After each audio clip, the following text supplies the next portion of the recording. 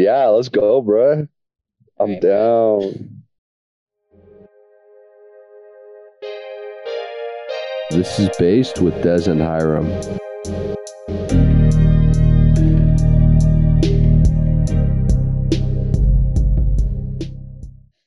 Hello, everybody. Hello, It's Carissa Des, Des and Hiram.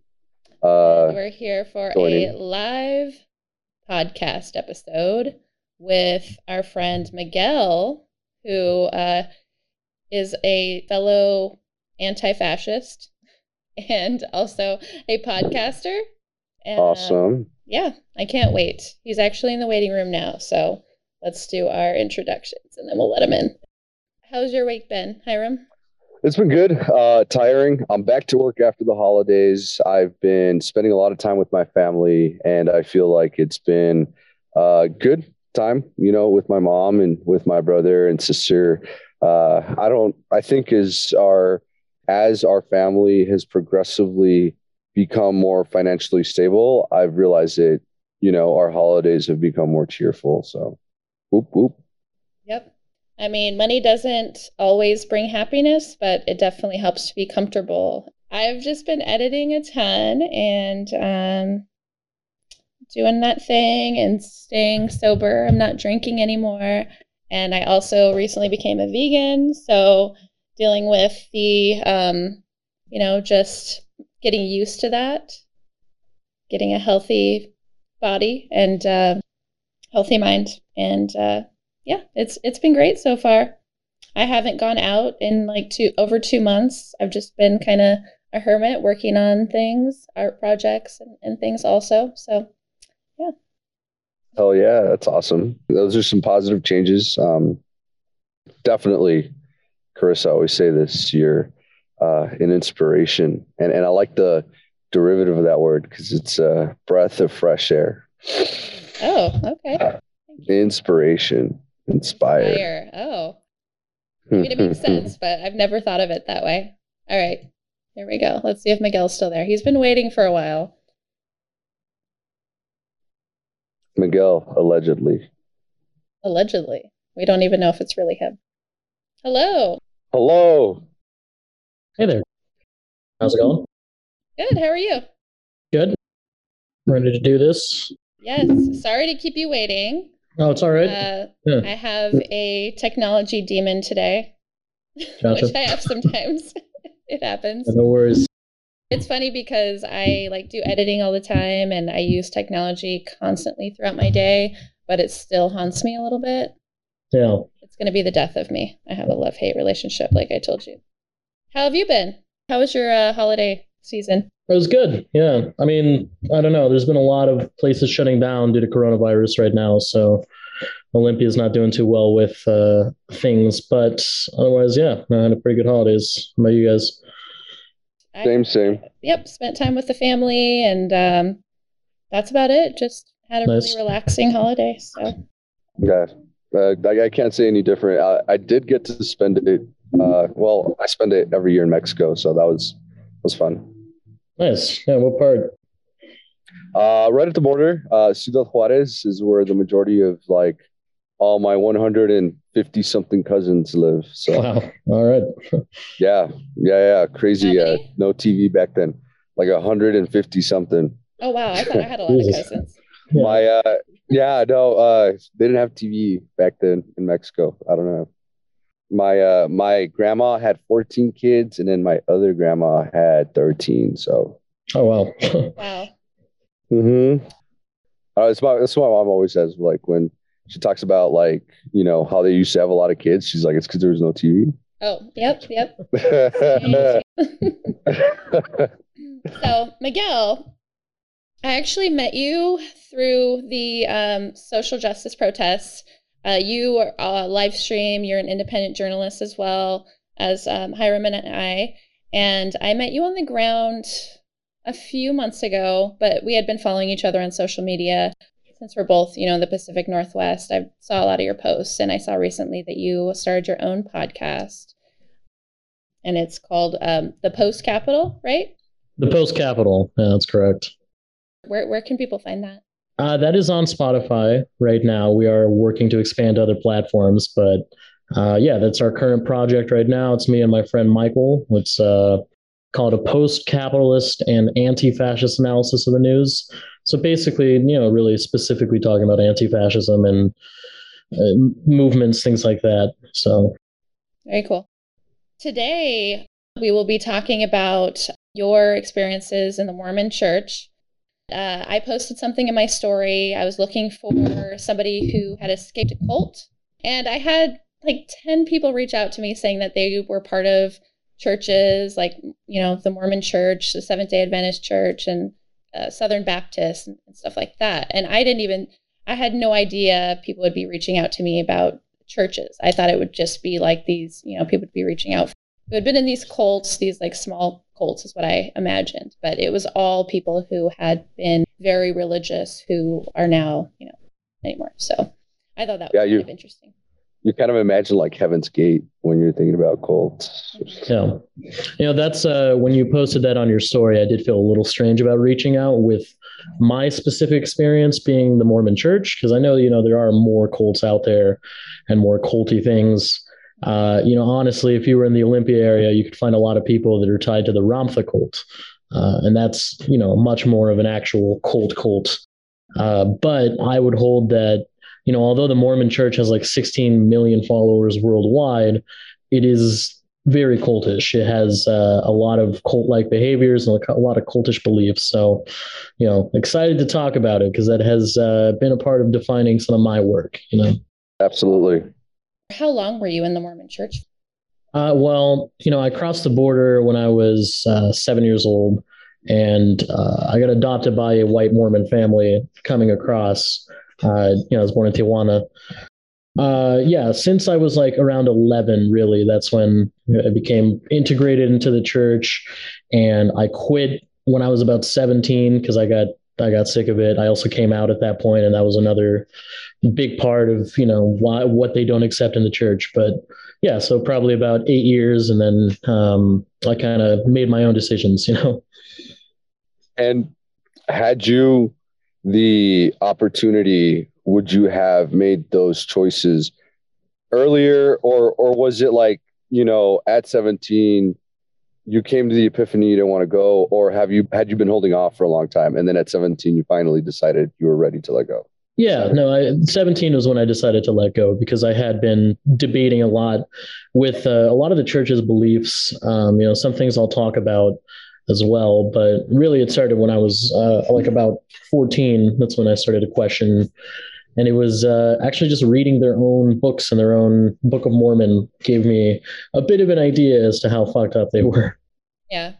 So you just started realizing yourself, or like, did you talk to other people about it, or was it just something that you kind of kept in and you were like, man, this doesn't feel right? Or this is kind of part of what makes the Mormon church very cultish, is that my social circle was limited to just people in the Mormon church, and like that's kind of a lot of Mormons choose to encapsulate themselves and have that be their community. So, although I went to public school and everything, I didn't really talk about it there because I grew up in Utah for quite a few years. And, in that instance, that was where I guess like most of the people that I went to school with were Mormons, right? So didn't really get the opportunity to challenge it myself too much. I'll just go ahead and start it off by saying like it started with me being 14, reading the Book of Mormon.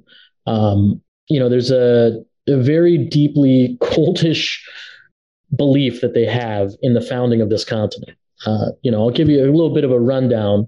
For those that don't know, the Mormon Church, it's a lot like the Seventh-day Adventist Church as well, because, now that you mentioned that, it was actually founded around the same time, the 1830s, and the people that founded that church knew each other, and they had a lot of similar beliefs. Okay. It was Joseph Smith that was the founder of the Mormon Church. Did he have any involvement with Seventh-day Adventists? Adventist Church. As far as I know, he knew the founder of the Seventh-day Adventists, and actually, so he started out his whole little starting out this church with the Great Awakening in the 1820s, which is when there was a huge religious revival across the states. A lot of people were turning towards Christianity. And with that, he started to question other churches, and he's like, you know what, I'm going to make my own church. And that's Seventh-day Adventist was one of those churches made in that wake. So, he knew a bit about it. He had attended. He chose to go his own way with the Mormon Church. But yeah, Joseph Smith founded the Mormon Church. He was 14, and he says he had some vision and saw that two. Was in New York. Correct. Right? Yeah. In Upper New York, I believe it was, West. Forget the name of the town. It's around the Finger Lakes.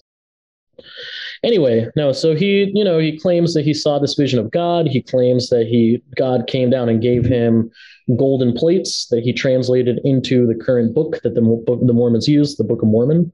And, specifically with that book, it is, a lot of people describe the Mormon Church as the most American religion, because it is very deeply about the concept of America being the promised land to the colonizers, Oh, wow, okay. And it does have something to do with indigenous people too. Yes, yeah. It's about, didn't the Mormon Church, didn't it start because, settlers wanted to bring indigenous people closer to God? Wasn't that part of why it started in the first place? Not necessarily, but they do have a very racist view of the indigenous people. They've created their own history to the indigenous populations of the United States. Their belief, that the Book of Mormon teaches that there was a family living in Israel back in like 600 BC, and they decided to leave because of a king named Zechariah. So they got onto boats and they sailed all the way over to the Americas. And on their travels, and when they got here, they believe that they were the first people to found the continent, which is a bit ridiculous to me. I mean, 600 years before the supposed birth of Christ. Well, obviously our history here is a lot longer, However, what they believe is that when the family got here, they had a split, between the people that wanted to follow the Jewish God and the people that wanted to just worship their own gods, whatever. But what they claim is that the half of the family that split from God all got brown skin. So what they believe is that society, the white people were the Nephites and the brown people were the Lamanites, and they got into this perpetual conflict for like 1,400 years until all the white people were wiped out, is what they believe. And then they believe that all the native tribes, all the Aztecs, descendants, whatever, they believe all of them are the remnants of the evil people. Yeah. So, and like with all of our ancestors. Yes. All of our ancestors were evil. And that was like, I was reading that when I was 14, and I looked at my mom, who's white and adopted us from coming from Mexico, me and my two younger sisters. And I was like, hey, like, I feel weird about reading this. Like, are you saying that all my ancestors are evil and yours are all cool? I don't know. Yeah. It's a very racist view. And yeah, there's a reason that it's called the most American religion, because all of their lore centers around the United States. And it's some pretty disgusting manifest destiny type shit where they believe that this land is their white promised land, even though it belongs to us. The same story that we've been hearing in our, from our textbooks for years. Absolutely. Similar story. Yeah. That white people are the supreme, and everybody else is causing problems for them. Yeah, absolutely. And it's interesting that you mentioned manifest destiny is like offshoot, but it would feel to me almost like if they may have even developed in parallel, right? Like, because manifest destiny very much so was like this idea that there was a higher supernatural purpose for the colonization of the United States. Like, I don't know. It was like colonizing, but make it religious. And it sounds like, we have a lot of similar tropes there, even to the point where you might think they share, ideas. Absolutely. Yeah. And I mean, that's kind of what it's based off of, especially with the Mormon Church, is they believe that this land is theirs. This was also another thing that got me when I was a kid. They believe that, where Adam and Eve were created and what have you, according to the creation story, they believe that is actually in Jackson, Missouri, of all places, like specifically Jackson, Missouri. I don't fucking know why. The church did get started in New York, but they kept trying to build these little communities for their church, and they kept getting kicked out from place to place to place. Wait, let me clear this up. So they think that Garden of Eden is in Missouri? Yes. Jackson. Yeah, Missouri. yeah. Okay. Yeah, I don't, and it just doesn't make sense because obviously they believe that all the people that founded the Americas came from the Middle East, and that is that like if you talk to people who actually study theology and things like that, they believe if the Garden of Eden existed, it's 100% in like Yemen or something, you know. But no, definitely, it's a pretty wild belief because it's very much their attempt to try to make it as American as possible.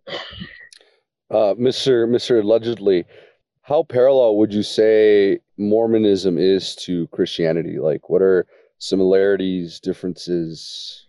Well, when I'm discussing Mormonism as a cult, there are a lot of people that want to try to say, specifically, Christians on the right, they want to try to say that the Mormons aren't Christian, per se. They very much are. They do believe in like the Bible. They believe in Christ. They believe in all of that. They believe in the resurrection of Christ and blah blah blah. The So Holy Spirit. they're completely Christian. Their one difference with a lot of churches is they believe that the white God, because of course it's a white God, they believe like that God, Jesus Christ, and the Holy Spirit are all three different entities. And there's some churches that believe that, but that's a lot of the reason that people try to say, oh, well, you're not actually Christian. They're Christian. They're very Christian, and they have a lot of beliefs that like tie in. However, what I see kind of as the problem with Mormonism, organized religion, and really just like that specific branch of Christianity, it tends to have a lot more fascist talking points. I mean, particularly because they believe that this nation was kind of their white ethno state and they got fucked over. But yeah, that's like to them. I guess what I'm trying to say is that Mormons are a lot more prone to be evangelical Christians, like extremist Christians. Mhm. So yeah. In contrast to Christianity, it seems like Mormonism is much more, like you said, focused on the United States. And when you have that kind of rallying around like one particular location or race of people, you start seeing that there's more ideas of like nationalism, and things where people like kind of group, themselves together and then see everyone else on the outside as an enemy. So yeah, it sounds like Christianity, but even smaller. Yeah, it's a very niche form of Christianity, and it's interesting because I don't know. That's kind of like another thing that I've thought about with the Mormon Church is that with Christians, I met a lot of Christians that don't believe that the Earth is 6,000 years old. They don't believe. A lot of them are like, the Bible's kind of a metaphor. It's a way for us to be able to lead our lives, which is something I totally acknowledge and I think is a good way to lead your life, not use it for law and policy. However, the Mormons are a lot more prone to try to affect government over this, and it's because of the way they were founded. They had several communities, like I was telling you, Nauvoo, Illinois, Winter Quarters, Nebraska, a bunch of different places that they tried to build these communities, and the community in the area ended up continuing to kick them out. Governors kick them out because of their, they try to say that they were persecuted. And I'd say that they were persecuted from like for a little bit from the beginning, but partially it was because they kept going into communities, marrying a bunch of women. Like they had a problem with polygamy and it just, and they kept like organizing societies that were separate. I guess, it's a little bit of that dual power. That's what I find very funny about the Mormon church now is that for the most part, most Mormons are extremely right wing. I would say that it's interesting because the communities that they founded in the beginning, Nauvoo, Illinois specifically, were socialist havens. They were very much socialist. Everybody had to give a certain percentage, and then it was spread equally among whoever needed it. So, like, yeah, they went from being, and when they founded Utah, because that's the people that founded Utah as the Mormons, they had to trek all the way from Nauvoo, Illinois, came to Utah, and then they founded their own government. And like they actually intended to be their own country, and they went to war with the United States over it. But I didn't know that. It was a socialist thing from the beginning. Talking about that, do you think that in the Mormon religion, there's I guess, a bigger disposition to reject notions of things like freedom of speech, freedom of religion, more classical liberal ideas that we uphold as a country, because they're very America oriented, right? But America is founded on classical liberalism. We're one of the first countries to adopt classical liberalism. And I'm talking not like liberals, like today left. I'm talking like ideas of like democracy, autonomy, human rights, etc. Do Yeah. you think that like it even sounds like there could be a contradiction, right? Because it sounds like the Mormon religion is very America centric, but then America is very classical liberalism founded, but then classical liberalism allows for the freedom of religion, which sounds like it'd be contradictory. Maybe that's my question. Yeah, I mean, it's an interesting point, and I just what I find funny is the fact that the Mormons love America so much, even though during the first like 10 years of them starting out their church, they were 100% persecuted by the American government, and they went to war with the American government. But it's a lot like the Puritans when they came across from the pond, if you will. They said that they were doing it for the sake of freedom of religion, right? But then they ended up building societies where they refused anybody who was not part of their religion and kicked them out. The Mormons did the same. They said that they were for the freedom of speech, freedom of religion, but once they actually got to Utah, it was very much like, this is our society. We're going to build it this way. You have to adhere to our standards. And they wiped out a lot of indigenous people in order to do that. Would that government that they attempted to establish in Utah, I don't know the extent of your knowledge, but would that have been considered a theocracy, like a religion-based Yes. government? Okay. That was exactly their intent. It's not like they were going to found a separate government and have the Mormon Church alongside it. The plan was for Brigham Young to lead the new nation, and he did become the governor for a little bit once they became a territory. So, like establishing a government, like a theocracy, and probably not upholding the freedom of religion. It's interesting. Freedom of religion, who? It's interesting, especially with the concept of the government, the U.S. government alongside it. Because like I was saying, they did go to war. It was James Buchanan, who was the president at the time. He got these reports and it was particularly from people that really didn't like the Mormons, but he got reports that they were trying to build their own country.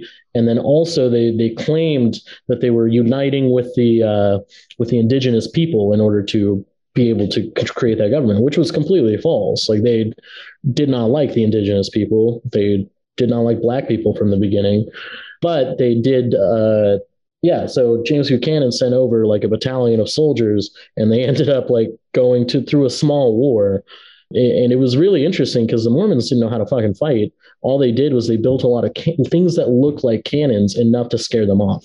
And that was, they just kind of hid in the mountains, and that was pretty much it. That's kind of a funny picture. Yeah. That's incredible, though. Honestly, I had no clue that there was this conflict between the U.S. government and I guess the Mormonism as an institution. I had no clue there was that attempt to establish a government, which, I mean, in itself is like, a huge undertaking. Do you know approximately how many people were like actively participating or working on building that government? Was it a large amount of the population, or? Well, it was anybody that moved to Utah at the time. Actually, what they first wanted to call the place was Deseret, which according to one of their books means bee, like a honeybee, because they view themselves as industrious people. They work together, things like that. So it is kind of socialist, even though they uphold. That's what I was going to say. It sounds like a socialist society. Yeah, it is slightly socialist, and what their intention was to have it be completely socialist, where you gave your dues to the church, and then the church took care of you. There was a large trek. I think it was 1847 was when they officially started trekking over, but there were huge wagon trains that were going over to Utah to settle and create Salt Lake City. Wasn't it the 1820s that Mormonism started? So the 1820s was the Great Revival, the Great Religious Revival. That was when Joseph Smith had his vision and he started working on some of it, but it was 1832, I believe, that they were officially founded as a church. So he just birthed it in his mind in the 1820s. Yeah. It seems like it's the human condition to want more power when you have it. And it seems like that's kind of what happened with the leaders of the Mormon church. And I see that, and you see that happening with many religions. There's somebody who has power over all these people in a church, and maybe their intentions were pure and good to begin with. But at a lot of churches, they start making money and they have this power. And even though they see themselves as holy people, they, still give in to greed, I think. Yeah, absolutely. I mean, that's kind of what happened with Joseph Smith too. Yeah, I don't know if you guys know, but he was assassinated by a lynch mob, actually. Yeah, so he was arrested in Carthage, Illinois, and a large mob of angry white dudes showed up and shot him and a couple of his friends. And those people survived, but he was shot dead. But the whole thing is, because when you learn about the Mormon church, growing up in the Mormon church, you hear about the history of their prophets. Like they believe that these people are the chosen men of God, and there's like a line of them, and they're all men, of course, right? But they specifically tell a very different story, a cult-like thing where they're just lying about why in the first place Joseph Smith was arrested. You never really hear an explanation in the Mormon church, or you hear, oh, it's because he was a Mormon. But the actual law that they got him on was that he burned down a printing press in Nauvoo, Illinois, that was putting out things bad about him. And like he just got pissed off and decided to burn it down. So, he had a lot of pride too. Yeah. Like all freedom of the press. But not something I think yes. I was going to say that's very symbolic. I mean, of all the things you can burn down, you burn down the printing press, the number one way of disseminating information at that time. It was like, I don't know, it was a breakthrough. I mean, it's the reason we have journalism today. For example, like yellow journalism and its significance in the industrial era, all of that wouldn't have been possible without the printing press. They uncovered all the secrets of the meat industry back then and stuff, all because they could spread all this information. What a symbolic way to kind of establish your values and principles as a person and maybe as a leader of your institution. Yeah. Somebody said in the chat, that Joseph Smith was tarred and feathered. Yeah, he'd been tarred and feathered. Multiple of their leaders were tarred and feathered. That's why it's so funny that they have like such a deep love of this country when they got fucked up by members of the country who supposedly support freedom of religion, freedom of speech, blah, blah, blah. Yeah, no, that definitely happened. He got tarred and feathered a few times. And I think that is done to obviously humiliate the other person. And he seemed like he was a man who was full of pride. And that probably it's like pissed him off. By the way, happy January 6th. I don't know if I'm supposed to say that, but I think the Democrats are calling it Democracy Day. Democracy. Oh, is that what we're going to call it now? No, and I'm not going to say that. Democracy Day. Yeah, this democracy. Biden got elected, I guess, and that's kind of nothing. I was just bringing it up because at the Salem Capitol, I remember last year they did have a effigy that they made of Governor Kate Brown that they tarred and feathered. So yeah, that's still something people are fucking doing for some reason. It's the same thing they did during the American Revolution, but it used to be cool. Now it's a bit cringe. What do you do after that? Like, how do you walk away from that after being tarred and feathered? Like, how do you even get it off? It's hot tar and it burns your skin. Like, yeah. And then basically you just have to wait for your skin to shed. Ugh. Oh man, that sounds awful. But don't be shitty to the community.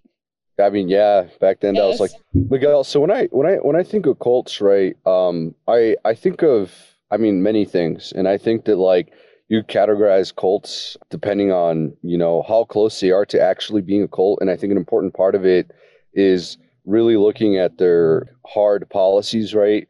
Because a lot of religions function like cults, but it's more like a intuitive, implicit thing.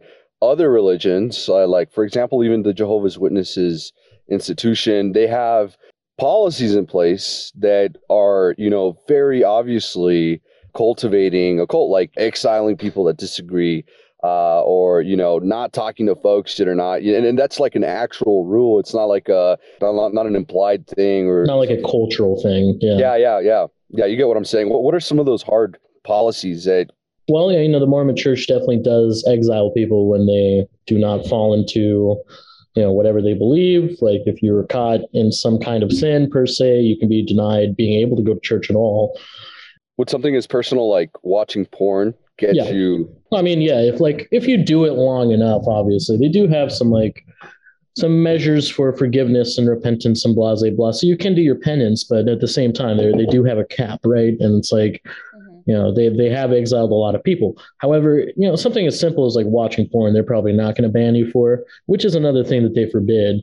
But specifically, their view on gay people or queer people or trans people is what is pretty deeply concerning, because that is a way to get yourself banned, especially if you transition or if you are questioning your gender and you express that at all to your bishop. That can very much be a reason for you to be excommunicated. Yeah, They so just there's kick that. You out. That's how that happens. You just what's the extent? And then also you're alienated from your whole community, I'm sure, because nobody wants and that's to hang out with that's a somebody big who's part been of it. excommunicated from their church.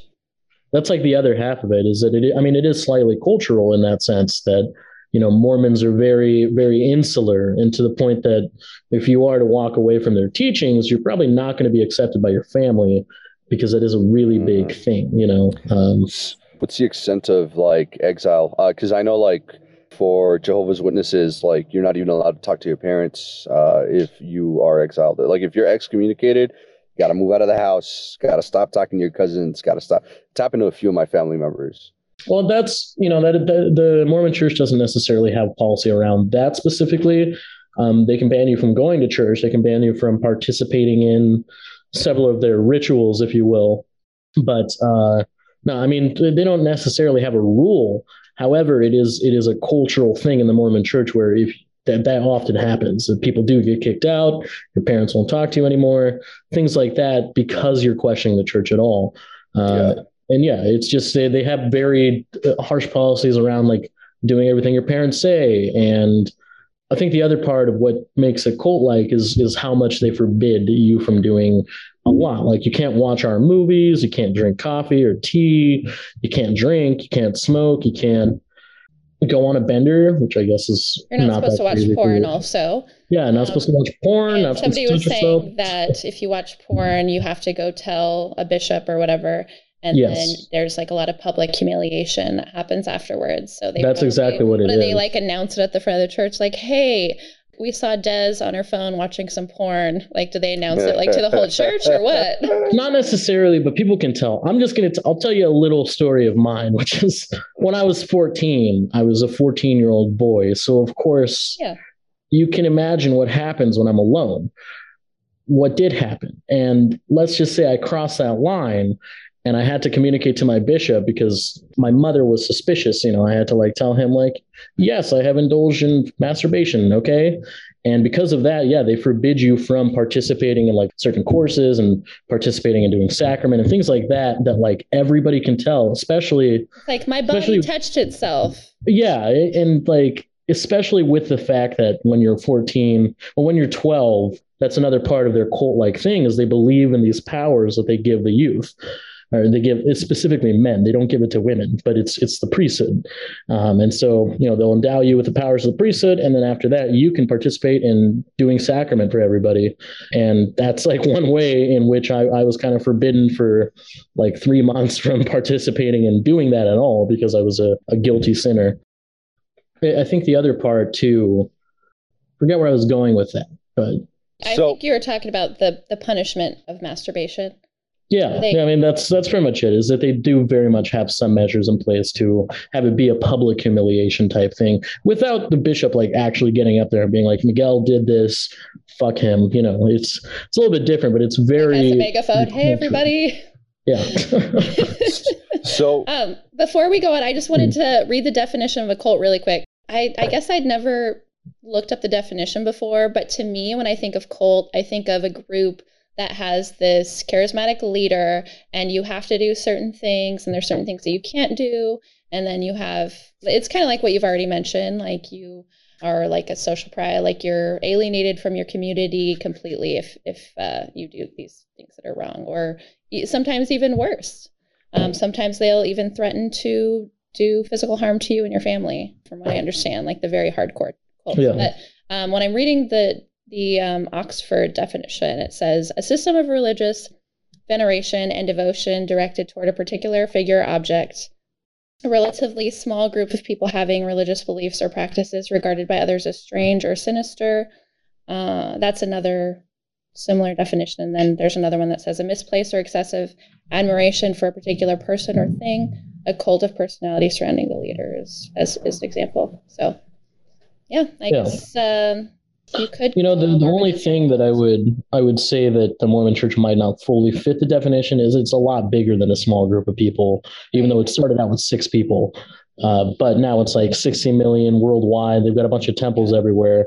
However, no, I would say they definitely fit the definition from the first part of the veneration and adoration of a charismatic leader that is their prophets. It's who they listen to at all, to the point that like basic science, basic reason, if your leader says this, like you have to believe it. I think specifically there's a quote that I remember when I was questioning the Mormon Church, and I expressed that to my parents. They gave me some like reading to do, and they're like, "There's this quote that is really important, Miguel. It's this man named Dieter F. Uchtdorf. He's a member of the Quorum of the 12 Apostles, one of their higher ups currently. And he says, 'Doubt your doubt before you doubt your faith,' which." I'll be honest, when I was at that age, I was like, oh my God, that's so deep. Like, wow, now this is something I'm realizing belongs on like r/I'm 14 and this is deep. Because it sounds very cultish to me. It's very cultish. It's like literally don't question shit. Don't question shit. You have to pray to God and try to like figure it out, which I mean, that's maybe the Mormon Church the Mormon Church is not necessarily unique with that aspect, but it does enforce it a lot more than other churches. Like Catholicism, per se, like it's a little less strict than that, unless you're like an Irish Catholic, and then it gets intense. But so I would say that it does fit the definition of cult, and there's other things that like they do certain rituals that I would describe as cultish, even if like baptisms for the dead. I don't know if you've heard of that. I don't really know much about Mormonism other than what's outwardly seen. I have some family members who are Mormons, but they don't really talk about it too much. My ex's sister's husband was a Mormon. His family grew up Mormon. They weren't as accepting of her in the community because she was new. So they ended up moving, and she doesn't really practice Mormonism anymore. But yeah, all I really know about Mormonism is the basics. So, for sure. Yeah. No, I actually kind of want to follow what you're saying and ask more specifically. So one thing about cults, like Scientology, the Institution of Jehovah's Witnesses, is that all across the board, they have somehow successfully kept uniformity in practices and beliefs. Specifically, I know like the Jehovah's Witnesses Institution, they have headquarters in New York, and each and every single religious meeting around the world connected to the Jehovah's Witness Institution is exactly the same every day for everybody. Same verses, same teaching for everybody all around the world. And that's, part I think of a very successful cult is being able to maintain that uniformity. Do you see that in Mormonism? Yes, kind of. There are certain things that when you go to church every Sunday, you do have to like you have to do certain things in order to have your religious meeting in the first place as part of the congregation. Like the sacrament is a ritual that you have to say the exact same prayer every single week over the bread and water to bless it. That's something I participated in. So I would say that in and of itself kind of fits that definition.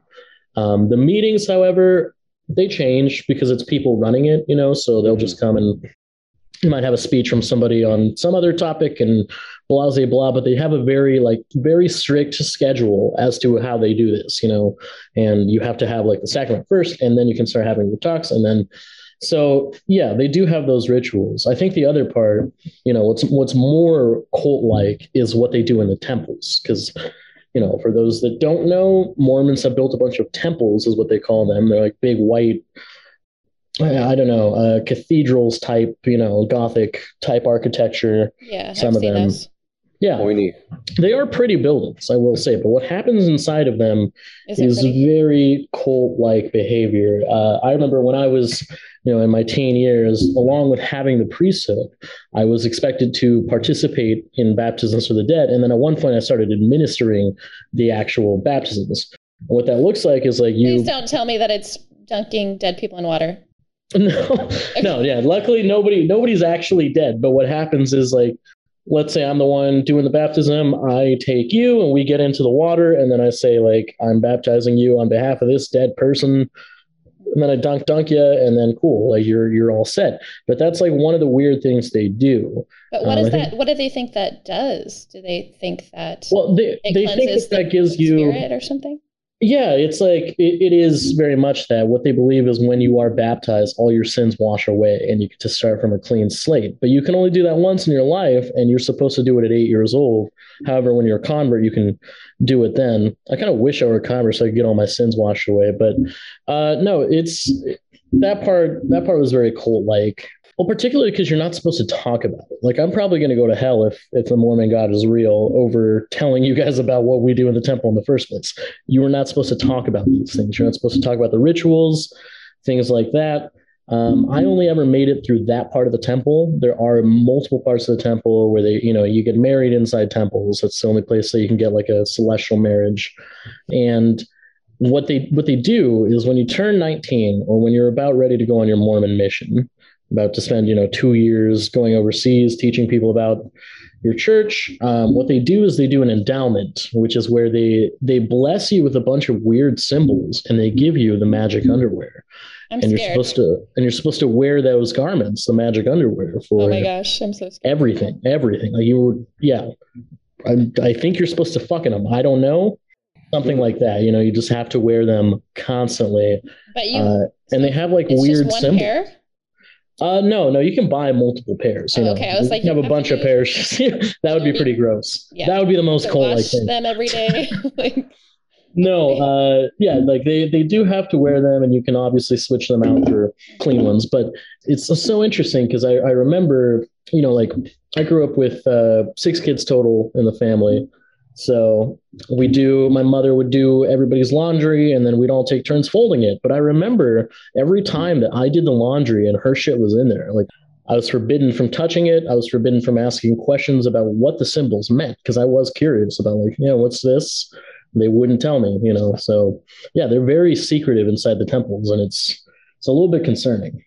yeah, sounds like something out of a horror movie. Yeah, so I kind of wanted to segue that because that question about the uniformity across, Mormonism, and you're talking about, all these rituals. One thing that's kind of unique to me in my experience learning different religions is, for example, specifically in the Judaism is complicated. It's as much an ethnicity as it is a religion, but the religious part of Judaism is kind of like really diverse, right? There are synagogues, but then there are like, what's called like progressive synagogues where they've developed beyond orthodox beliefs and they like accept, gay marriage. They carry about like they have like, for example, lesbian rabbis, etc. Right? So, and in the Christian religion, you see something similar, right? You see that in certain churches, they're incredibly conservative and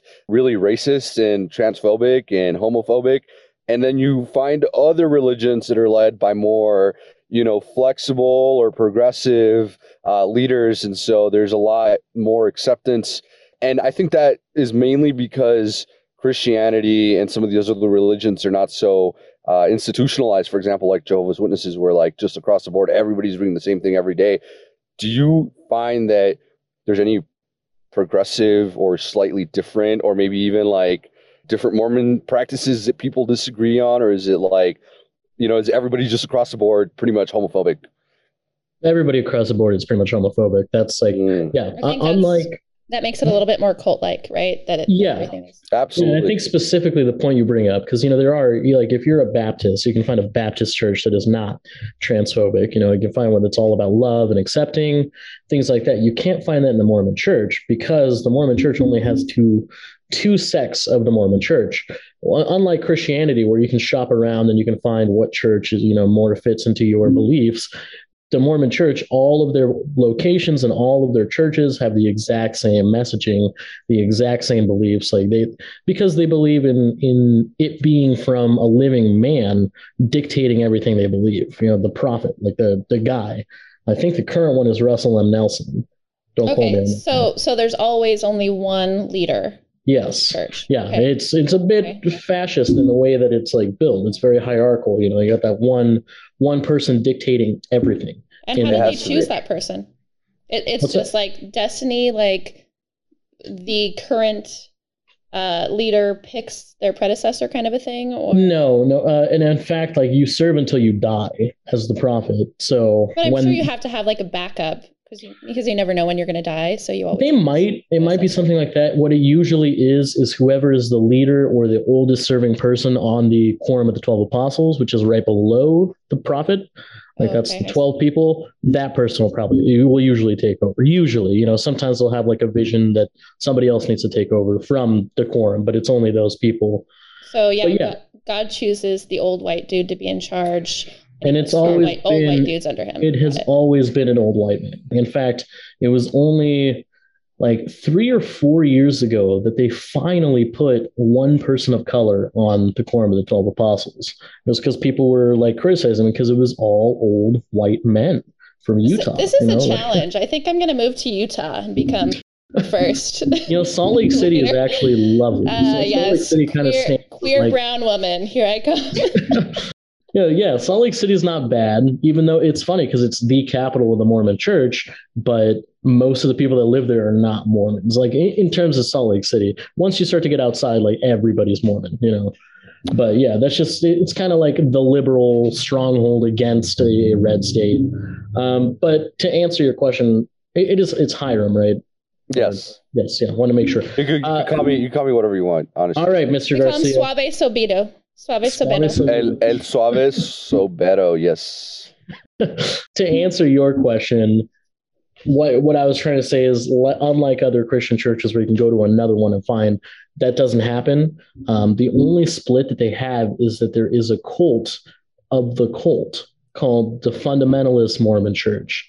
And those people specifically, they have the same beliefs. Their only difference is that they believe, well, I mean, they have actually, let me correct that. They have two big belief shifts, which is number one, when the Mormon Church officially banned polygamy, because it did start out as a polygamous organization, you know, men were allowed to take as many wives as they wanted. When that officially got banned, the leader at the time, Ezra Snow, tried to claim that it was due to the fact that he just got a vision from God and that's it. But honestly, the only reason that happened, we're trying to file to become a territory through the United States. And the United States told them, if you guys are going to continue practicing your polygamy, we will not allow you in. So they gave it up. You know, the Mormon Church specifically started out as polygamous. Like it wasn't all the men, but if you were a man and you were chosen by the prophet, you were allowed to have as many wives as you wanted in order to propagate the Mormon Church and expand the following and stuff like that. However, yeah, it was around, I want to say 1860, maybe 1870, but after a little bit of time of them having founded Utah, they decided they wanted to become a territory and they wanted to become a state in the end. And the federal government told them, we are not going to allow you to become a territory if you do not give up your polygamy. That's it. Once you do that, you're fine. So yeah, the prophet at the time, Ezra Snow, decided that he had a vision where all of a sudden, yeah, we're not doing polygamy anymore. And that was a big split because there was a portion of the Mormon Church in South Utah that refused to give it up and have not given it up since then. They live in Colorado City, Utah, and they practice polygamy to this day. Illegal, they still practice it, like absolutely, yeah. Okay. It's very illegal, and it's still practiced somehow. But what's really disturbing, and what I tried to wrestle with that when I was in the Mormon Church, to like tell myself, oh well, they don't practice polygamy anymore, and was it really that wrong? But what happened was, I don't have an issue with polyamory or somebody choosing to get married to like 7 people. That's cool. My issue is that, and I think it was probably the same issue the federal government had. It's force, yes, absolutely, and it often can involve 12-year-old girls, and that's probably why the federal government gave a fuck at all, because they were like, that's not appropriate. And so that's the thing. Children to marry you. No. Well, the leader of the cult, the fundamentalist Mormons, Warren Jeffs, he's been in jail for a long time because of this exact same behavior where he was marrying young women or young girls. And Yeah, and that's what got him. But Barf. unfortunately, they're still open somehow. So we've come a really long way, right? Because I remember I think we started talking about how rich white old men, or not rich necessarily, but white old men are always at the top of the They're cult. all And rich. I'll add that. They're I all believe it. Yeah, and there's a reason why that was kind of my intuition, right? Wealth, man. Anyway, so I point that out because I find that, like, in most cults, it is essential to have, a very small leadership and a very not uniform leadership. Because then you have people, like, that are leaders all kind of pushing the same rules across the board. And if you just had more people with different ideas, and you can't really have a cult because you start dissolving the passion for that one idea or that one person by diversifying the amount of ideas and people involved. And so I think that's very true for any organization. If you're joining an organization and there's only one person at the top, and then the person that maybe succeeds them or precedes them is the same, you demographically and ideologically, then you're probably, it's something like a cult, because, usually things that are not cultish allow for a diversity of ideas and leadership. Yeah, not things like pedophilia. So, Yeah. I mean, that's exactly it, because that's another big reason that it is a cult, is that they listen to one leader and it's always a rich old white man. So yeah, they're always repeating the exact same thing. It's not like they've had. Okay, so the recent prophet did make a tiny bit of a differentiation from the previous prophets for what he claims, which is all he said was, we don't need to hate gay people anymore. Still forbidden from being in the church, still forbidden from going to temples, still forbidden from taking the sacrament, right? But it's kind of like, like Pope Francis being a little more nice than usual. And that is the only change in policy that they've really had, because it's not, yeah, they did have could never take a church seriously if they actually hate people. That seems like against what you're trying to do. But they don't hate people. You ask anybody who's a Mormon, they don't hate them. They just wish they weren't gay and will do everything to stop them from being gay. Right. Like that's hate, in my opinion, especially as somebody that grew up, being queer, being bi specifically. Like I wrestled with that, and I was like, I know that. And I actually came out to a few of my friends before I officially came out when I was 17. A couple Your friends Mormon who were friends? Yes, yeah, a couple of my Mormon friends, and they were more accepting, but that doesn't it doesn't really change the policy per se, because once it came out, then I wasn't allowed to participate. So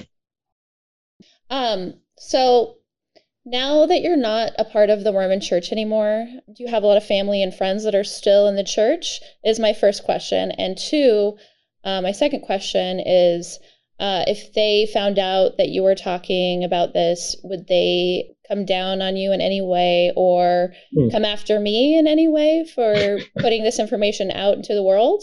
Because it's supposed to be because it's supposed to be secret information, these rituals, right? Yeah. I couldn't see them pitchforking me, but do you think that, I'm just curious. That's a good question. So, I mean, I think they'll probably be upset with the fact that I'm talking with such negativity about the Mormon church, but I also I don't communicate with most of my family anymore, partially because of their beliefs, and partially it is actually a year ago today that I talked to my grandmother, who talked to my mother, and apparently, and my grandmother is not a Mormon, right? So she called them and she's like, "Hey, I'm watching this on national television. I'm watching them swarm a Capitol right now. Like, what do you think of that?" And because of some of her beliefs, she justified it. She's like, "Oh no, they're doing the right fucking thing. Like, it's about time with all the illegals that are voting," is what she says. So yeah, I don't really communicate with my family, so they're really not going to come after you. Don't worry about that.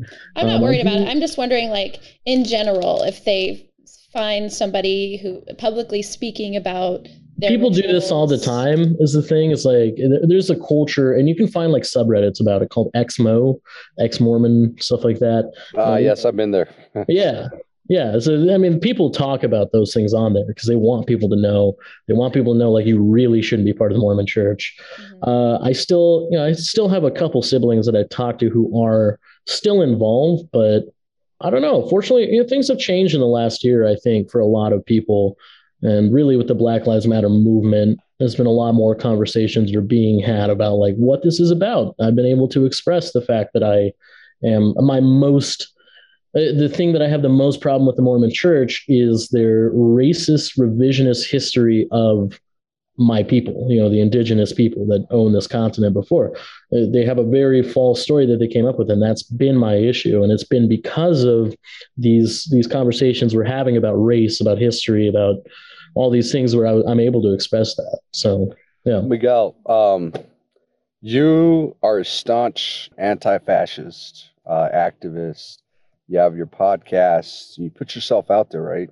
And a lot of doing that involves having an understanding of your audience and the problem at hand. And a lot of that comes from our personal experiences. And I think you know where I'm going here. How do you think your experience in Mormonism has influenced your activism? How do you understand these racist tropes, maybe differently than somebody who wasn't personally involved for some time? Yeah, no, definitely leaving the Mormon Church has been a huge part of why I'm such an anti-fascist today. From the beliefs that I grew up with, from some of the things that I was taught, I think specifically that my family started to believe in QAnon shit before QAnon actually came out. It was like concepts of Hillary Clinton eats babies, stuff like that, before QAnon actually became the cult that it did. You know, so yeah, that is a huge part of why I dedicate myself to taking on the far right, to calling out the far right, because I grew up as somebody who was far right, you know, and to me, it is because of the family that I have that has some of those views. It is because of what I grew up with and the people that I was around in Utah that like shared some of these beliefs that I am able to recognize their talking points to learn how to speak to them on certain things that are like specifically the problem, you know. So, like, just how did your experience, or how does your experience inform the way that you react or feel about your family members having, these QAnon beliefs, racist ideas? Um, a lot of people get angry. A lot of people are more patient. What's your approach? Well, it depends on who I'm talking about. If I talk about my parents, I'm pretty upset with them, because I think that they are smarter than that. And I think that, but at the same time, I've been, I don't know if you guys follow this subreddit at all. It's like QAnon casualties. I would totally look it up because it's just literally about people that have lost their family to a cult, to the cult. And they're like expressing, and I guess I've been reading that a lot. I guess I have a little bit of a problem with the quote ex-Mo culture, the ex-Mormons. There's a lot of people that make that their identity, make it about being angry at the Mormon Church. Where I'm somebody that I can acknowledge I grew up that way and use it to my advantage, but I'm not going to spend every fucking day just trashing the Mormon Church per se. Yeah. It's a church. Say, it's just as yeah. Yeah, I mean, to grow from any experience that we see as negative, we have to not only forgive ourselves for being in that place, but also, we can't just hold that anger toward these people, because how are you going to move on and, be happy with your life? And that's where I'm at. I'm just grateful. I am grateful for the experience I had, even though I hated it. At the very least, I wouldn't be the person I am today without that experience. I think about that with a lot of things. I had a pretty shitty upbringing in Mexico. I grew up in the slums. So for me, it's the same idea. Sure, it was shitty, but it taught me to be a stronger person. It taught me to be able to recognize when people are on some cultish behaviors. But at the same time, yeah, I'm not that angry. I still love my two of my siblings are my biological siblings that got adopted with me, and which is great. But they're Mormon, and I still love them. I just I just want to as their older brother, I want to be look, there's so much that you're missing out on. you can't drink in the Mormon church. I like to drink. It's a really great part of not being Mormon anymore. Or tattoos. You can't get tattoos at all. I like tattoos. I personally don't drink myself, but I think just having that freedom to just do whatever you want and to not have shame for the things that you want to do, you know? I get trying to be your best, but I mean, are people in the Mormon church, have you met people who are actually happy in that lifestyle? I mean, yeah, but honestly, I view it as like, I don't want to say it this way because it seems disrespectful, but I view it as kind of like brainwashing. You know, I think specifically about the fact that like in the Mormon church, you are not allowed to have sex until marriage, right? Mm-hmm. So and in a lot of churches. A lot of churches, right? I mean, that's kind of just a common belief, but they're very strict about it, where you have to be married to a Mormon in the Mormon temple in order to then be able to have fun, if you will. Mm-hmm. I worry about several of my friends that I grew up with in high school or middle school, because I'm seeing the fact that they are getting married like at the age of 18 ASAP. You know, like once they get back from their mission, they find somebody 2 months, they're married. And to me, I'm like, you're just doing that so you can get laid. And that's not a great reason to get married, in my opinion. You know, like find somebody you like, get to know them first. Just my opinion, because I agree with that. I have seen multiple marriages through the Mormon church that like I can tell they're both unhappy, but the Mormon church has a very, very harsh point against divorce. They do allow divorce, but you will be ostracized if you get divorced, you know? So there's a lot of people that I can tell like you're not happy, but you're doing this for the sake of your God. And that's not everything, you know? I have another question. So if I decided that I wanted to be Mormon and I, quit doing all the things that they wanted me to stop doing, would they be ready to accept me? Or what does that look like for new Mormons? Do I have to know somebody or? I mean, that's why they have missionaries, right? They have those young men who walk around in, suits and just knock on people's doors. Women are allowed to do it now as well. So they're pretty readily accepting of newcomers. Yeah, I mean, I will say the Mormon church definitely welcomes converts. They appreciate the fact that somebody is converting. However, there was an experience I had when I was a teenager that my mother had made this friend named Mike. And Mike and I got along because he was an anarchist and I was a socialist. So we would constantly talk about all these fucking ideas. And I thought I'd made a friend. But unfortunately, with the way that Mormon culture is that usually when they're friends to you and when they're friendly towards you, it's for the sake of getting you to convert, and once you convert, sure, you'll still be friends. But if you ever stray from that path like Mike did and decide that he wanted to go his own way, you're not friends anymore. So the Mormon church, sure, it's accepting to the point that it's not, to the point that it's just about getting you to be fully following everything they're saying. Yeah, so they're not too particular for who they originally want to get in. They're just like, hey, everybody, come join us to stay in the community. They're pretty strict about that, about what you can and cannot do. I see. Miguel, what can you tell us about missionary training? How effective are they at training people at confronting questions about, different religious beliefs, et cetera? Because my experience in the Jehovah's Witnesses institution is that they are really fucking smart, and they literally teach all their, missionaries, people going door to door, how to answer questions, mannerisms, just things that I taught myself and I learned thinking, damn, this is some manipulative shit, kind of how they teach. Because for example, when you're becoming the US president, they teach you how to do handshakes, how to stand, how to project yourself as a leader overall. And so these trainings are very conscious of people's faults, flaws, of where people may trip up or where key points come up where you might be able to convert somebody, right? Is the training that extensive? Yes. Is it?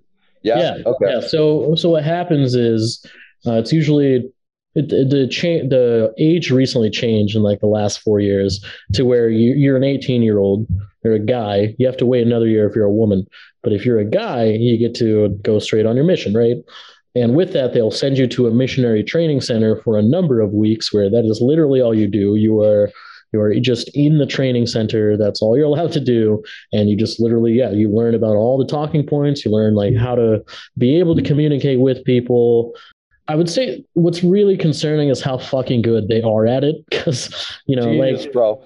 Like out of nowhere, you'll be an 18-year-old and you'll get your mission papers and be like, holy shit, I'm going to South Africa. I have to learn Afrikaans now or Xhosa or whatever, And like they teach you within a couple weeks to be able to speak that language pretty fucking proficiently. Like a boot camp.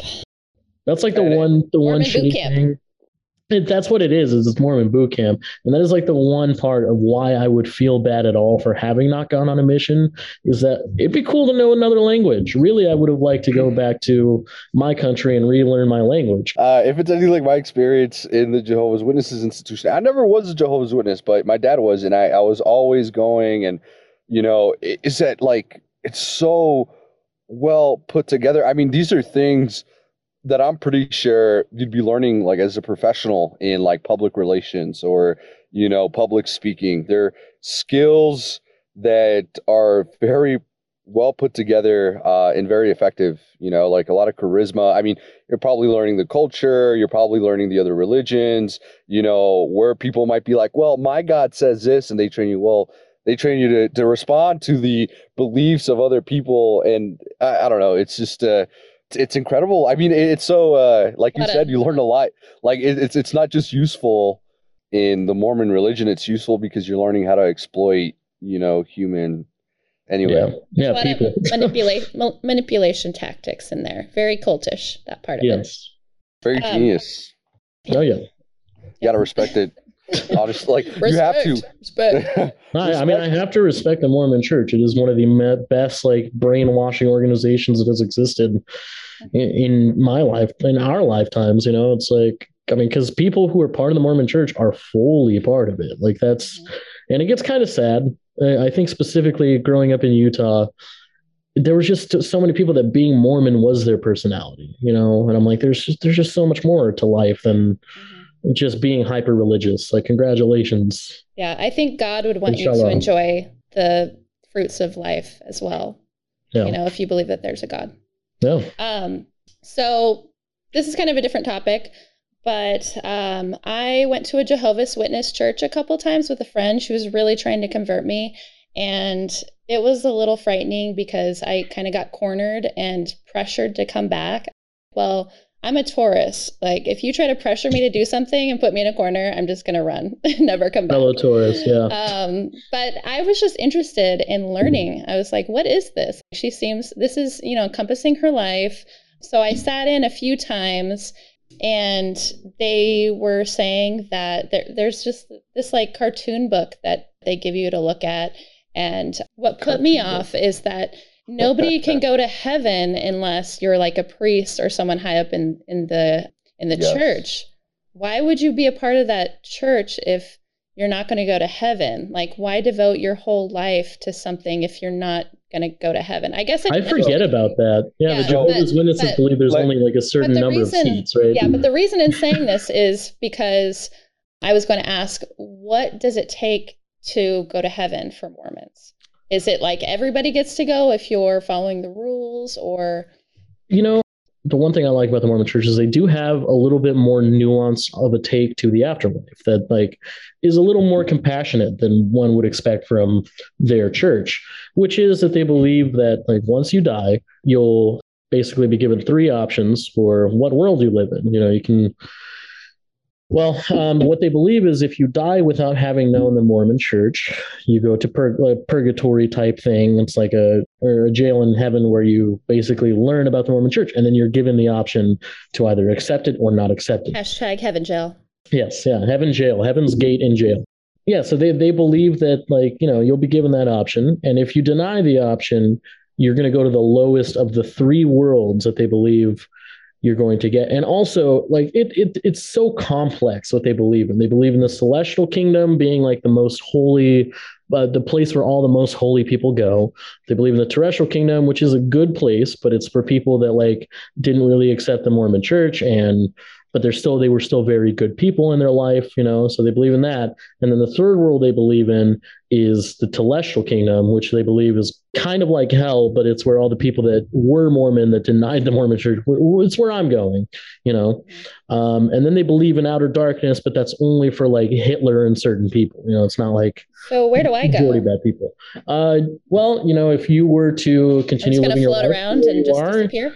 You'll probably go to like heaven jail for a little bit, and then you'll probably be like, this is weird, and you'll go to the middle kingdom because it's just being a good person. Like, so that's a little bit better. However, they also have this view that you have to follow all the rituals of the Mormon church. You have to get married in a temple. You cannot go to heaven or go to the highest kingdom if you are not married. That's another weird thing. But yeah, you have to get married in heaven jail. I don't know. That's a good question. Hey, yeah. Heaven jail, boo. You have to go to the temple. You have to get your endowments, things like that. Once you pass all that and you die, you go straight to that kingdom. But what they believe is like once God returns to earth, because they do believe God is coming again, this time with a sword to split the nations into Armageddon, basically. They do believe in Armageddon. And they believe once that happens, everybody who's up in that higher up kingdom is going to get their own planet and going to become their own God.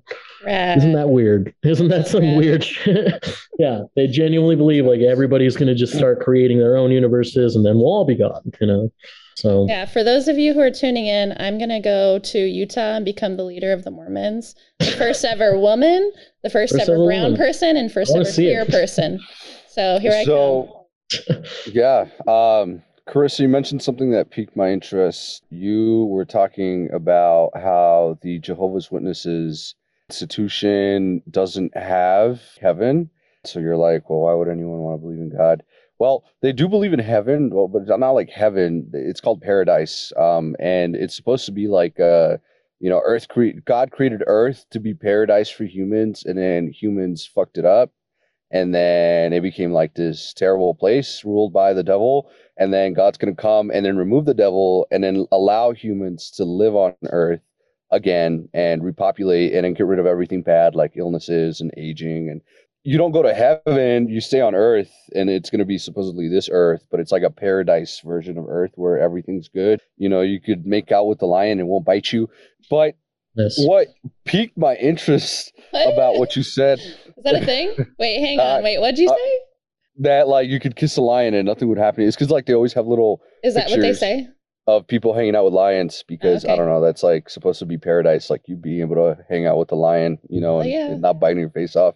So I mentioned that because, we said earlier that a very important facet or tenet of a successful cult is being able to create leadership that's really exclusive. And so I think that this idea that only certain top high profile elite leaders get the ultimate prize even further propagates this idea that there's only a select amount of people that are allowed to make the rules, which makes it even easier to continue having these cults, right? I think that, that separation of like me versus an elite leader just rehashes that, structure that's needed to maintain cults as they are, right? And to maintain them from collapsing, from having too many people with too many different ideas at once.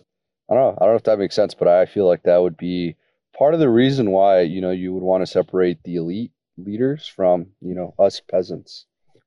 I did have a couple questions from the chat. Somebody asked about soaking. Oh my God. And then somebody said, here's two things that we can talk about really quick. Someone said, my Mormon mom believes that dinosaurs came from another god's earth, recycled bits, and that's why they're older than the earth that is obviously only 6,000 years old. Okay. So I'm going to answer the second question first. To the second question, when I was growing up, my parents taught me that all the bones that are left over, in the fossil index, that's all just put there by God to make us like question whether or not the earth is 6,000 years old. So pretty similar idea. I hear that a lot. I do remember growing up, I did have like a lot of debates with people because not everybody who's a Mormon believes the earth is 6,000 years old. That's actually not a full belief of theirs, but most people that are Mormon do, most people, it's partially because they don't really understand history and science if they genuinely believe that the people that founded this continent came from Israel 600 years before the death of Christ, right? So, yeah, similar idea. But yeah, no, that's, I remember, yeah, I would always have debates with people, and like 99% of the Mormons were like, yeah, no, it's 6,000 years old. I'm like, it really isn't. It really isn't.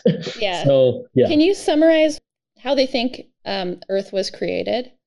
Do they think that there's a Big Bang, or it's probably a long story, but can you? That's the Mormons, like they have a pretty similar view to the Bible, which is that they just believe like 6,000 years, and it was like 4,000 years, that is, before the birth of Christ. They believe that like their whole story is that God created the universe in 7 days, right? And like, put man on earth, and then created Adam and Eve, and then took one part of Adam's rib cage and created a woman. And that's the reason that men have one, for the most part, usually have a rib cage missing. That's the whole, creation story. So yeah, I mean, it's pretty simple. Like they just believe in the fact that it was 7 days, and then all of a sudden we're here, and then all the shit happened in the Bible. So they recycled Christianity and added their own prophets, kind of a thing.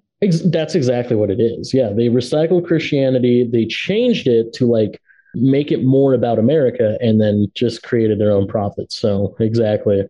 Okay. So as to the other, Mormons normally carry the Christian Bible as well as the Mormon Bible, is what somebody mentioned. Yes. Okay. Yeah. They use the Book of Mormon. They also believe in like two other books alongside the Book of Mormon that they have written or were written by Joseph Smith that are like the Bible to them. So they've got like 4 books that they use. It's Doctrine and Covenants is the other one, which was written by Joseph Smith and other apostles. And then they believe in the Pearl of Great Price, which they believe is basically, this is a whole little side story, but back in like the 1830s, after Joseph Smith had already founded the church, he met a friend of his who was an archaeologist. And apparently this archaeologist found the Dead Sea Scrolls. I'm sure you've heard of them. They're found in an ancient cave, and they supposedly have the writings of ancient prophets. But they specifically believe, here's the thing, it's like you talk to anybody that can actually read like old Aramaic and old, symbols that they were using. That book does not say what Joseph Smith claims it does, like at all. He just created his own little book about Moses, basically. So yeah, there's that, but that's kind of the thing. This conversation is just reminding me about South Park, the Mormon episode. Yeah. I have to watch it again. Yeah, I mean, they also wrote the Book of Mormon because the founders of South Park were ex-Mormons as well. So, but yeah. To the other question, soaking, I actually did not know about this until about a week ago when I was talking with one of my friends who knew about, like, me growing up Mormon, and she was telling me about it. This is wild. So for those that don't know, there is a current little TikTok trend going around among like BYU students, Brigham Young University, and other like Mormon churches and Mormon schools. They believe that the way that you don't violate the law against fornication before marriage is that it's pretty weird. You basically have sex without moving. Yeah, here you go. Yeah. Okay, penetration. But it's just penetration. You can just penetrate, but you're not really allowed to. If you have a friend who jumps on the bed next to you, it's not your fault. Exactly, it's not your fault. That can bounce. So, and I just want to say, as somebody that that is at all, like that's not a way to avoid breaking that law. You're just breaking the law. Like, congrats on getting laid. That's cool. Penetration. I always support that.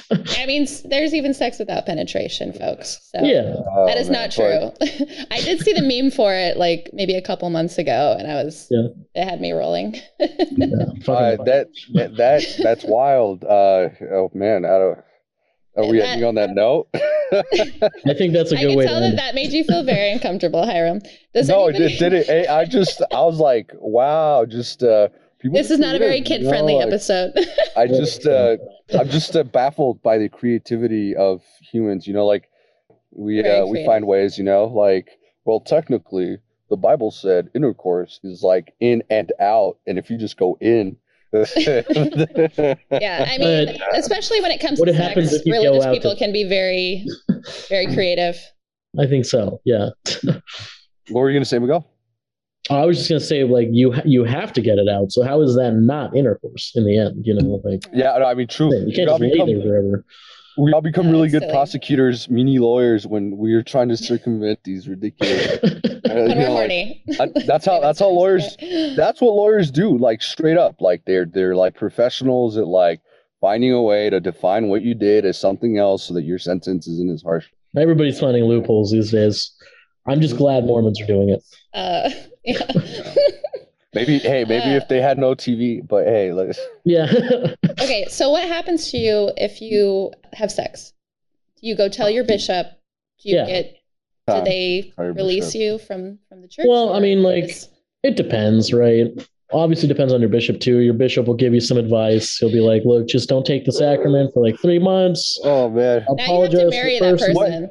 Okay, so I just keep laughing because how much do you actually have? I mean, like, because there's having sex, but everybody has sex differently, right? Like, sex is a very general term.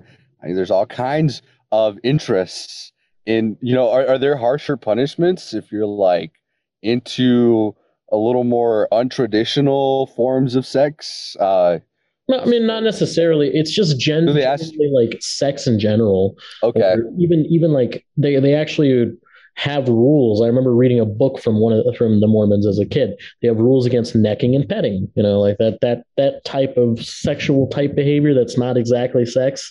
And they even have rules against that. So it's any type of intimacy is pretty much forbidden in the Mormon church until you get married. But it does depend on the bishop and the church, though, you were saying. And somebody in the chat said that they just dry humped like a good Mormon.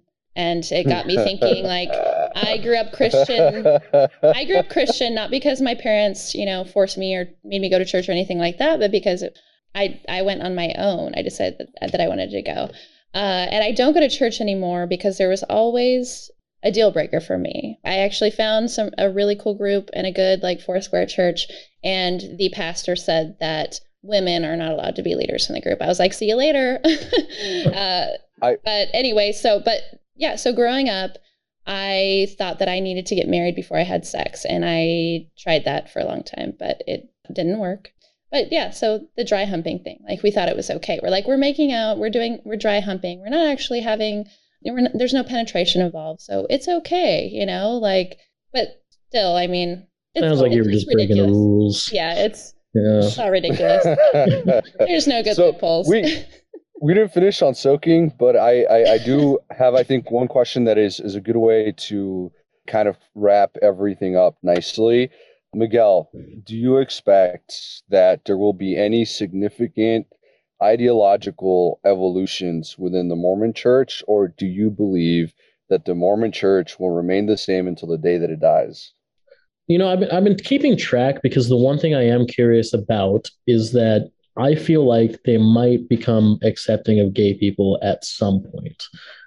However, don't quote me on that. And I honestly don't have that much faith to that. It's just in terms of like the recent talking points that some of the leaders have had around like accepting your LGBTQ family. I think that things might shift, but that's pretty much the only shift. And I honestly don't see that happening because, I think it'll be about the same till the day it dies. And particularly because they've gone on so long as a church that is just beyond misogynistic. Like women cannot hold any type of spiritual power. So, to me, that's kind of a sign of where they're going to remain for a while. We're living in 2022 and you still don't allow women to have the priesthood. That's pretty weird. So, but yeah. Pretty cultish to me. Yeah, definitely. So to my understanding, a lot of Mormons showed up for the Black Lives Matter protests as well as some LGBTQ marches, but maybe they're not hardcore Mormons or. Well, I mean, there is a small sect of, it's not a sect necessarily, but there is a portion of Mormons, and particularly if you're like living in Salt Lake City, you'll probably find Mormons that are more accepting. But it doesn't really speak to most of the Mormon church. Most of the Mormon church is defined by the rural communities in Utah, that the people that are like upholding that church. But what I will say is what was interesting when Donald Trump got elected, like it was like 94% of Utahns voted against Donald Trump in the primaries because he does not stand for their values. That is the one thing I'll give him, is they are very, very moral people, to the point that it gets a little fucking annoying. However, they were even able to be like, hey, Donald Trump is not a good Christian man. He's a cheater and a terrible person, so we're not going to vote for him. Now, of course, he didn't win the state of Utah because they're going to go Republican no matter what, but it was pretty inspiring to see like how big of a gap there was there. So, in terms of like the Black Lives Matter movement, yes, Salt Lake City had a pretty big fucking turnout for Black lives in the beginning, but I don't know. I don't know what to prescribe that to. I think it's just humanity, Yeah. Would you say this is a broken clock that's right at least twice a day? Yeah, that's a good metaphor for it, because there are some things that, like, the Mormons being such kind people can lead people to make right decisions, right? Yeah. However, their policy is kind of not adding up to that is all, Right. I think their purpose is probably, I think there's some community in there as well, but I think, a lot of those people are just trying to be good people and do the right thing. But yeah, of course. Yeah. Before we go, you mentioned that because Hiram asked if you think that there'll be some evolution in the church, and you said that you think it'll be the same, like they'll have the same practices until the day that the church dies. Do you see an end to the Mormon church? Oh, no. It's continuing to expand. And I think that it's the same thing with a lot of like religious views. As Mark said, right? Religion is the opium of the masses.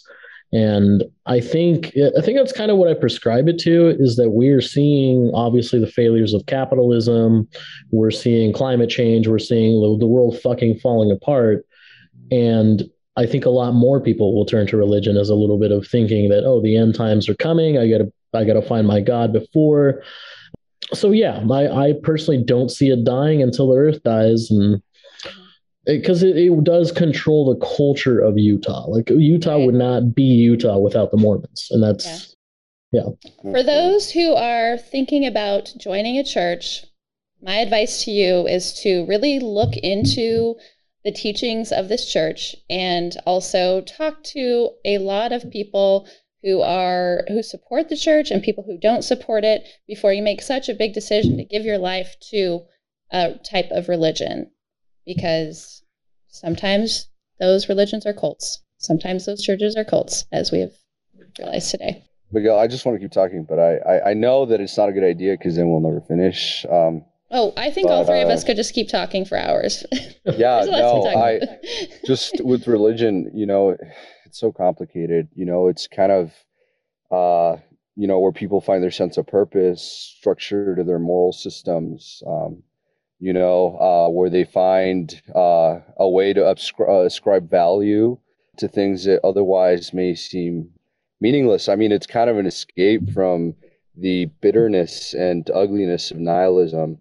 And, I don't think religion should be an escape from nihilism. I think it should be a way of enhancing your life, and just to echo what you were saying, Des, if you're looking at religion for a desperate sense of purpose, or if you're looking at religion as an escape from maybe some nihilistic ideas or thoughts or feelings, where you feel like everything's meaningless unless you have a God, then you're probably prone or predisposed to falling into these traps that make you feel good temporarily. And some of these religions are really good at identifying people who have that desperate need for more, and to exploit that, need for purpose or for a sense of value. I think about like Scientology. They'll give you an IQ test, a personality test, and then make you feel meaningless and then offer you meaning through the church. So don't look for your meaning in church, is what I'm saying. Look for it somewhere else, and then find, whatever supernatural belief complements what's, deep in your heart. Yes. Thank you so much, Miguel, for joining us. And thank you guys for having me on. Yeah, thank you everybody for watching, for listening. Please subscribe on YouTube. My channel is Carissa Does, and for the time being, that's where we're posting our edited video podcasts. You can look for Base Podcast on Instagram, and also please follow Miguel Allegedly. Miguel recently had his account taken down.